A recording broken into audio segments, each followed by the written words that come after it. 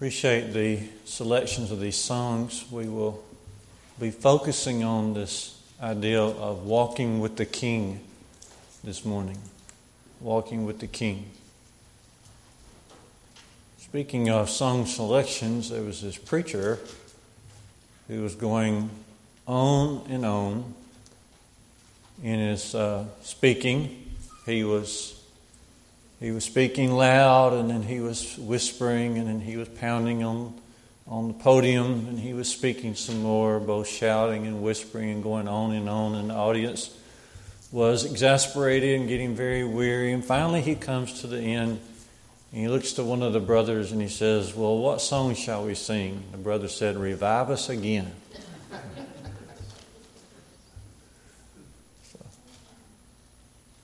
Another brother went to the preacher and he said, "You're the best at what you do. You can stand the stillest, speak the longest, and say the least of any man I've ever heard." We'll focus this morning on our walk with the King, and I want to focus with you on our daily walk with the King. Our daily walk with the King. Before we get to our various points, I want us to make sure we're all on the same page. We are assuming that we all understand that living for Christ is a self-denial situation. We deny self. Matthew 16:24, we deny ourselves and take up our cross and follow the Lord. It's a sacrificial life that we live. It's a life that wherein we focus on other people. Okay, we are striving to step in the light and to walk as Jesus walked, 1 John 2 and verse 6, to walk like He walked. So we want to make sure we're on the same page in that regard. Also, to never forget that we would not even be able to even think of and speak of walking with the King if it were not for the sacrifice, the suffering, the burial, and the resurrection, the great ascension of our Lord up on high, His preparation of His disciples, and His rule right now through His Word, His rule at the right hand of God right now.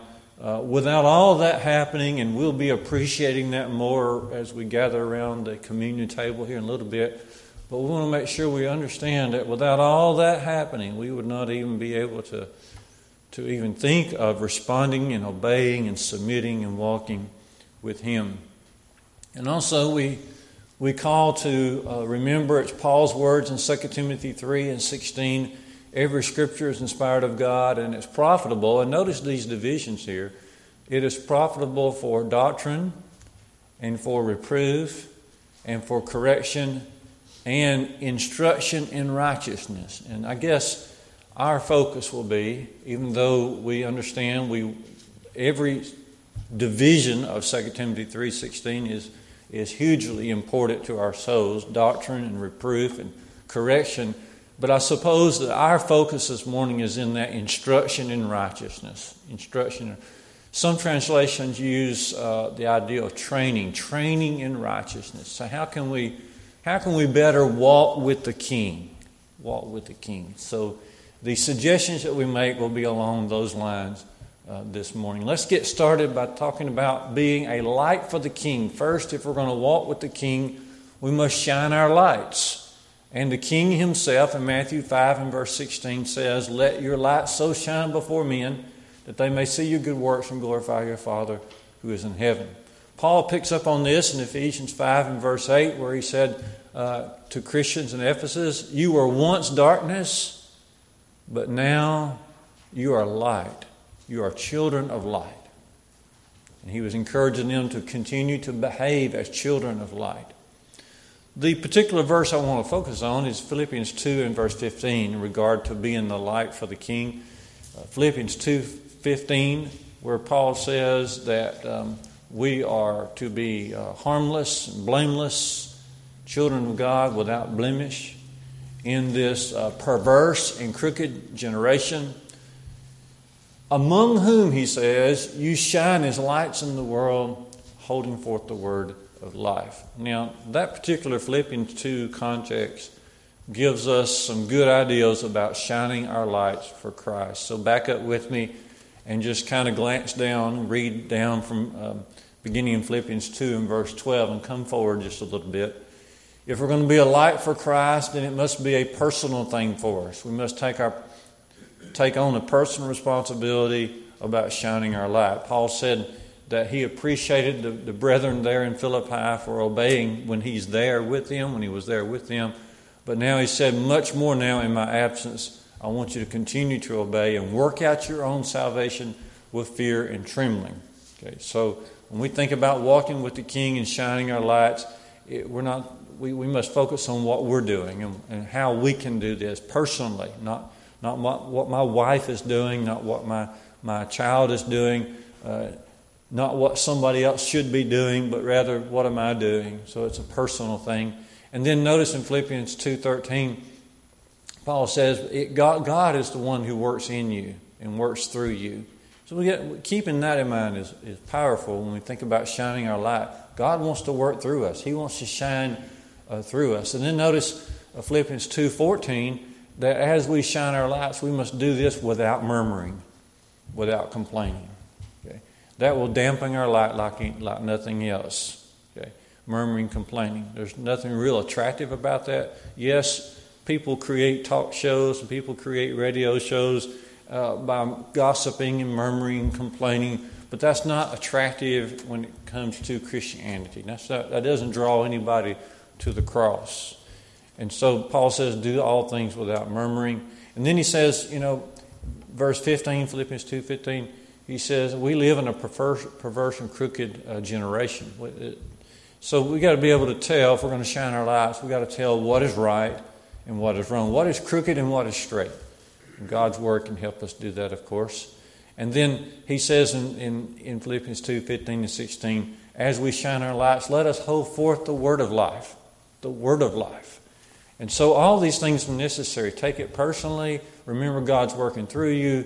Do all things without murmuring. Be able to tell right from wrong, crooked from straight. And then as you shine your light, of course, we've got to hold forth the word of life, the Bible, the New Testament, the doctrine of Christ. There are different kinds of light that have been developed throughout history. Can help us to ask ourselves, what kind of light am I?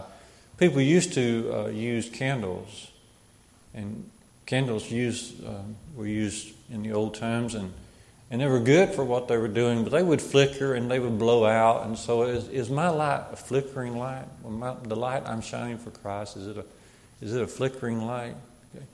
Some of the old lights, like the kerosene lights, they were good for their use, but sometimes they would give off an odor. We must be able to shine our lights without giving off an odor. Or do we bring baggage with us? Do we live for Christ in some ways, but other ways the world is shining through us as well? So we got to be able to shine our light and shine it brightly. Some of the old kerosene, gasoline lanterns. It was important to get the wick together with the fluid. Sometimes the wick would fail to meet with the fluid in just the right way, and it would cause the globe or the little bowl to get smoky. Okay, and so our light needs to shine bright. It doesn't need to be dim. It doesn't need to flicker. It doesn't need to give off an odor. It doesn't need to be smoky. It just needs to shine brightly and brighter and brighter. And today we're so blessed with our light bulbs, and they're able to just power into a power source and shine brightly. And that's the ideal that the Lord has for us, that we would shine brightly, that His light would shine through us in this dark world. So to walk with the King, we've got to shine the light for the King. In the second place this morning, to shine that light, we've got to look for good in people and bring out the best in people. To shine that light, we've got to look for good in people and then bring out the best in people. We were looking last Sunday evening at Barnabas a little bit, and going back to Barnabas in Acts 11, 22 to 24, we see he was a professional at this. He was just so good at bringing out the best in other people. The church in Jerusalem sent him to Antioch to check on the good things going there. And he did three things.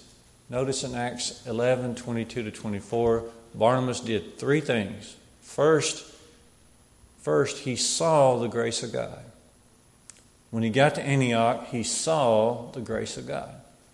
There's a lot of things to be seeing in this world. There's a lot of things to be thinking about. There's sin is everywhere. Okay? We choose to focus on what we choose to focus on. Barnabas saw the grace of God. What did he see? He was seeing the Word of God being taught. He was seeing people respond to that. He was seeing people get excited about that. He was seeing people share their faith with other people. He was seeing the church progress and the church grow in faith and in number. He saw the grace of God. Okay. The second thing he did was he rejoiced in it. He was glad in it. He was glad in it. Don't just bypass that. He was glad about it. He was glad about it. You can tell a lot about a person concerning what makes them happy. What makes a person truly happy. What made Barnabas happy was that he saw the grace of God and how it was working in people's lives. And then the third thing that he did, he exhorted them with words. He exhorted them all that with purpose of heart they would cleave unto the Lord. A good illustration of Barnabas is in Acts 9:27. He didn't just do this here, but also if you look at Acts 9:27, following up on the heels of Saul of Tarsus' conversion, we see that the disciples in Jerusalem were having a tough time receiving Paul, as a true disciple. But it says here in Acts 9:27, but Barnabas took him and brought him to the apostles and declared unto them how he had seen the Lord in the way, and that he had spoken to him, and how at Damascus he had preached boldly in the name of Jesus. And so when Barnabas did this, then Paul was allowed to go in and out of Jerusalem and preach boldly in the name of Christ, and standing up to the Jews that didn't believe and also encouraging the people who did believe. But look what Barnabas did. What if Barnabas had not done this? If Barnabas was able to see the good in Saul, even though Saul had done some very perverse, bad things in his life, able to see the good and bring out the best of him and encourage him. And that's what we ought to do. If we're going to walk with the King on a daily basis, we've got to see the good and bring out the best in other people. And going back to Acts 11:24, it says, Barnabas was a good man, and he's full of the Holy Spirit. We just got to be good people. That's what good people do. They see the good in others. They look for the good in others and then seek to bring out the best in other people. And we must do that as well. A couple other thoughts along this line before we leave this point. Romans 15:7 says, as Christ has received you, so you receive other people to the glory of God. We must think like God thinks. What does God want for other people? God wants them to be saved. He wants them to become mature Christians. He wants them to be able to shine their light. We will bring out the best in others when we think like God thinks. And then take just a moment again and think about 1 Corinthians 13 and all the characteristics of love there. 1 Corinthians 13 and 4 through 8. And without going over all the characteristics, it gets down to the part where it says, love rejoices in the truth, does not rejoice in wrongdoing, believes all things, hopes all things, endures all things. One writer who was trying to really bring out the ideal behind the language here, he said, here's what love does. Love throws a cloak of silence over what is displeasing in another person. Love throws a cloak or a blanket of silence over what is displeasing in another person. And by that, he's simply saying it focuses on a person's strengths and not his weaknesses. And that's what love does. That's what love does. Think about Jesus also in John 8, 1 through 11. As They brought the woman caught in adultery in the very act into the temple area where he was teaching. And how that he first focused on her accusers. And then he said to her, "Go and sin no more." He said, "Where are thine accusers? Does anyone condemn you?" And she said, "No man, Lord." He said, "Neither do I condemn you. Go and sin no more." To bring out the best in other people, we must show them a pathway of getting back on their path. Show them a pathway of being able to do right again in their lives. That's what he was doing with this woman. He was showing her, giving her a pathway, giving her an opportunity to turn from what she was doing and get back right with the Lord.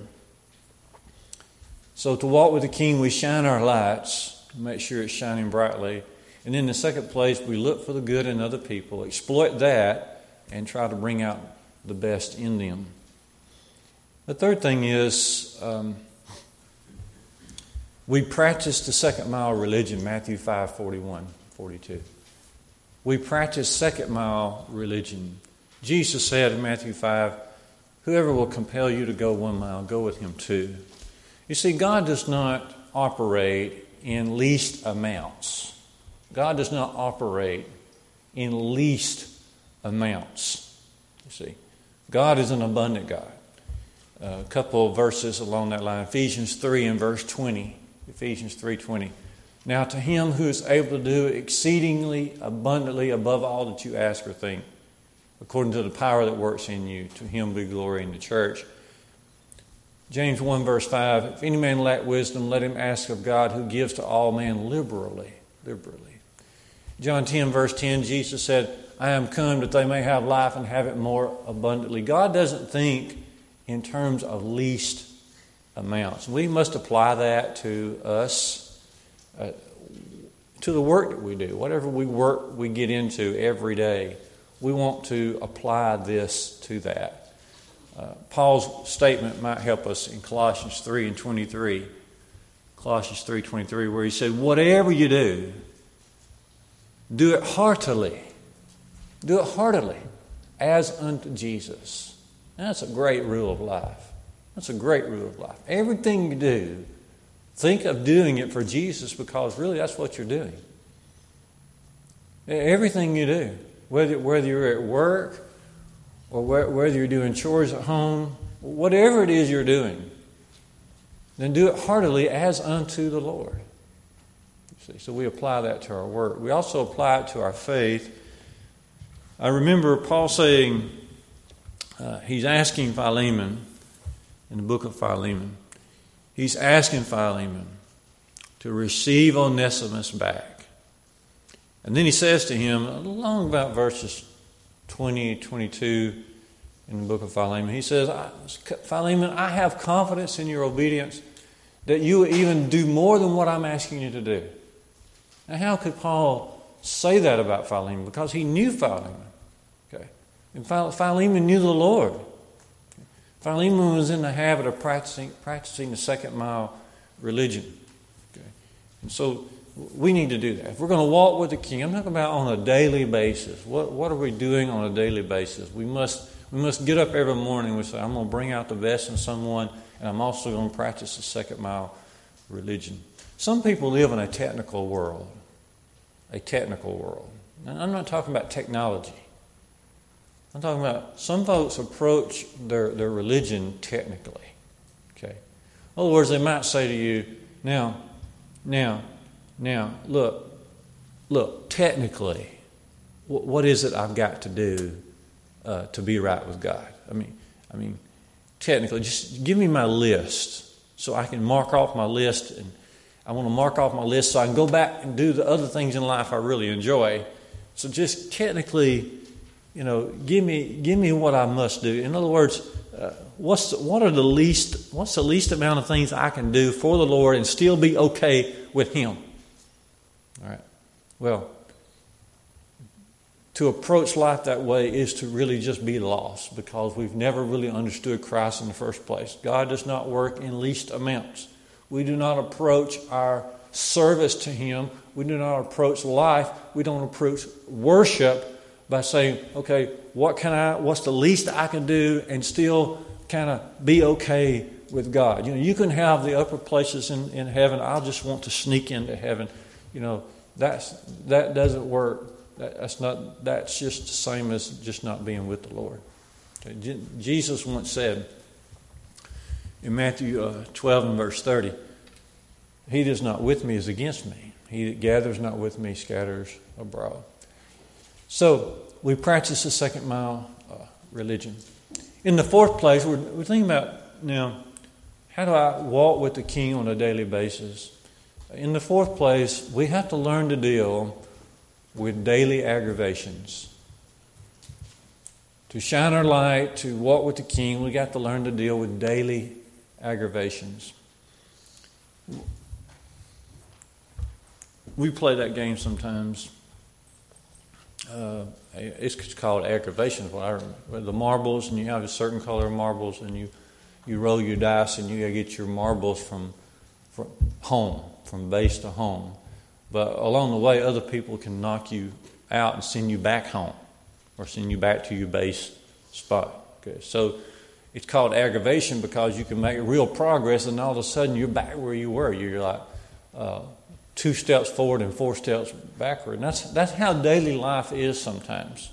That's how daily life is sometimes. And it can be sometimes overwhelming, sometimes discouraging. And so as Christians, we must on a daily basis learn to deal with daily aggravations the way God will want us how to do it. Let me make these suggestions. Let's go ahead and accept that there's going to be good and bad.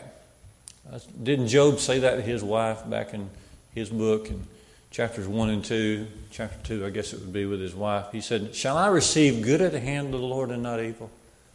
Shall I receive good at the hand of the Lord and not evil?" Well, Job was dealing with some real tough suffering issues, but even in our little petty things, we can remember this, that if we're going to receive good at the hand of the Lord, then in this world in which we live right now, we've got to remember there will be some tough things as well. Okay, so let's remember that. Let's also remember that God is bigger than any aggravation that we may encounter. God is bigger than that. We know that. He's bigger. And so if we can just kind of stop ourselves during the midst of an aggravation and say, look, I serve a big God. He's bigger than this. He will help us. This will come to pass, or He'll take this away, or He has something in mind with this. God is bigger than our daily aggravations. Let's also remember the instruction of not to be angry. There's several, Ephesians 4:31, put away all anger and wrath. Part of being a leader in the church, according to the qualifications in 1 Timothy 3, is not to be soon angry. Okay? So let us study and meditate and talk to the Lord about how we deal with aggravations, because the Lord doesn't want us to be someone who is just quick to become angry at some of the least things in life. And then another thing, when you think about these daily aggravations, is to compare theirs and ours. Theirs and yours. Okay. If you look at 2 Corinthians 11, Paul's words, verses 23 to 29, you'll see the things that he went through. I mean, he went through some beatings. He was in shipwrecks. He was in the deep, in the ocean, bodily in the ocean. Okay. He was in prison often. All right. So if we can just step back and think about, okay, what did the early saints suffer, and now I'm getting aggravated at some of the daily aggravations of my own, and it doesn't even compare. Okay, and so we must learn to deal with daily aggravations if we're going to shine our light, if we're going to walk with the King. We had among us for several years on and off Brother and Sister Maynard, and I watched Brother Maynard a lot. He had a couple of phrases he would use when people would try to put him on the spot, or if he just saw something that he couldn't figure out at the moment. He would always use the words, "That's interesting. That's interesting." And he used that a lot, but I could tell what he was doing. He was using that phrase so that he could recollect himself and make the proper response to whatever situation he was facing. And so that's a good little piece of advice as well. And so to walk with the King, we must learn to deal with daily aggravations. And in the fifth place, To walk with the King, we cannot take ourselves too seriously.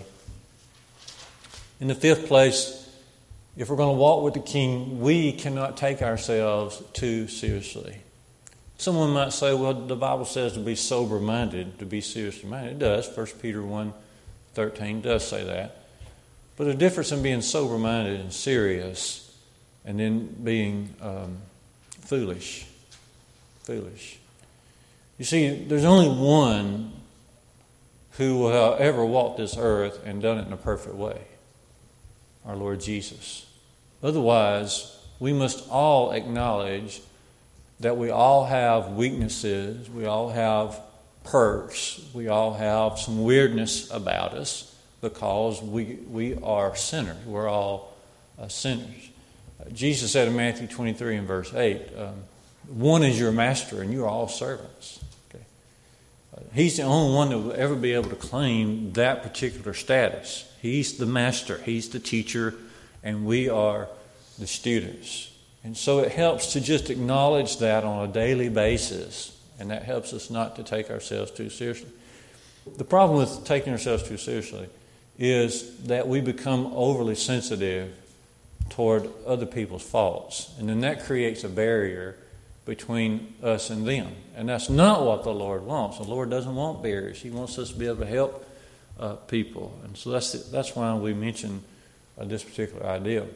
Let's always remember that history did not begin with us, okay, and it will likely not end with us. Okay, many generations passed to, and many generations, many people have lived. Many thousands upon thousands upon thousands of people have lived on this earth, and many of them became Christians and walked with the Lord. They did it long before we were here. There'll be people who will do this long after most. Who knows when the Lord's going to come again? But if He doesn't come, people will continue to seek out His Word and do good works. And the history didn't begin with us. It just didn't. Ecclesiastes 1 verse 9 says there's nothing new under the sun. That part Solomon got right. And there's nothing new under the sun. Right? And it's not to discourage, but just to uplift in the sense that God uses us all in our particular generation, but then we move on as well.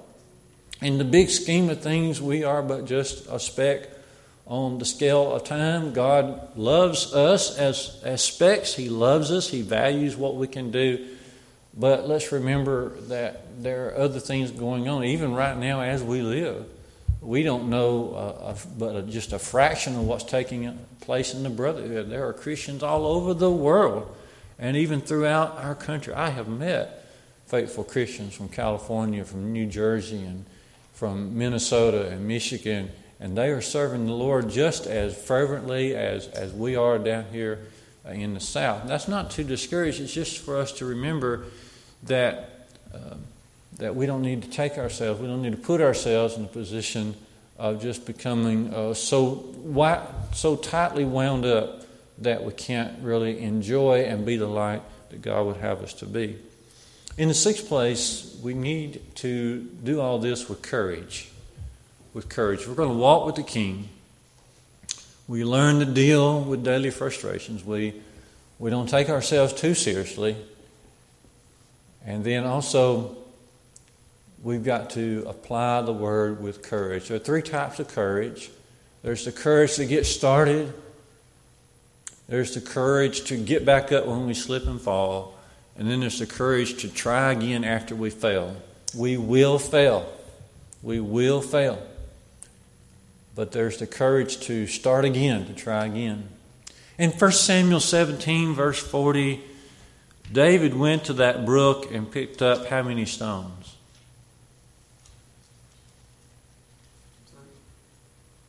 How many stones? 5? How many, Christian? You don't know? Song says 5, doesn't it? More than one.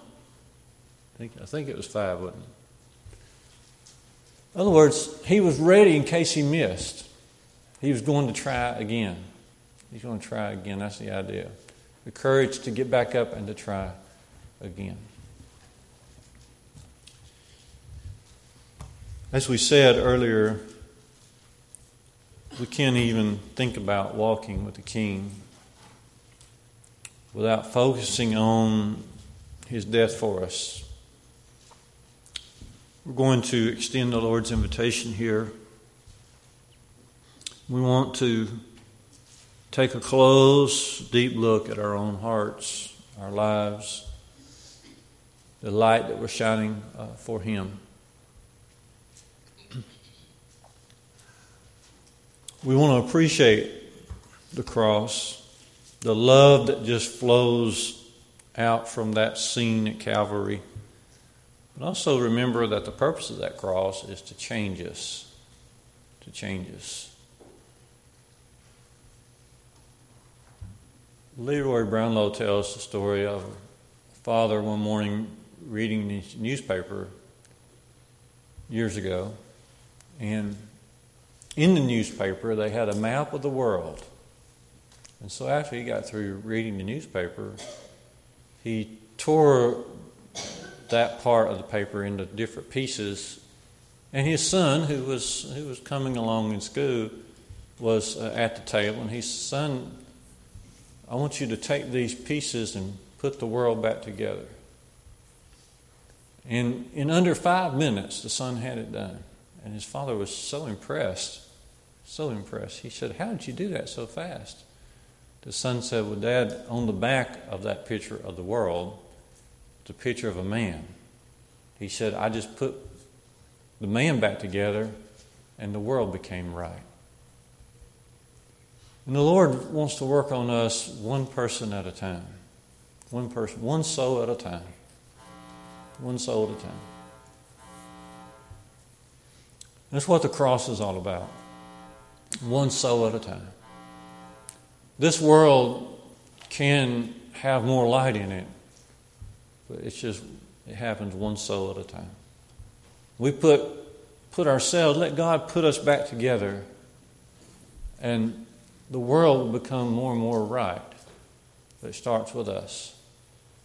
So this morning, as we contemplate, we think about, focus on the Lord, there's an automatic situation that takes place. We automatically just focus on ourselves. How do I stand before the Lord? How do I look before Him? How does He observe? What does He see? If we can assist you this morning in gospel obedience, putting Jesus on in baptism for forgiveness, or if we can assist you with any particular weakness, if you want prayers or strength, we invite you to come right now as we stand together, as we sing, Brother Andrew.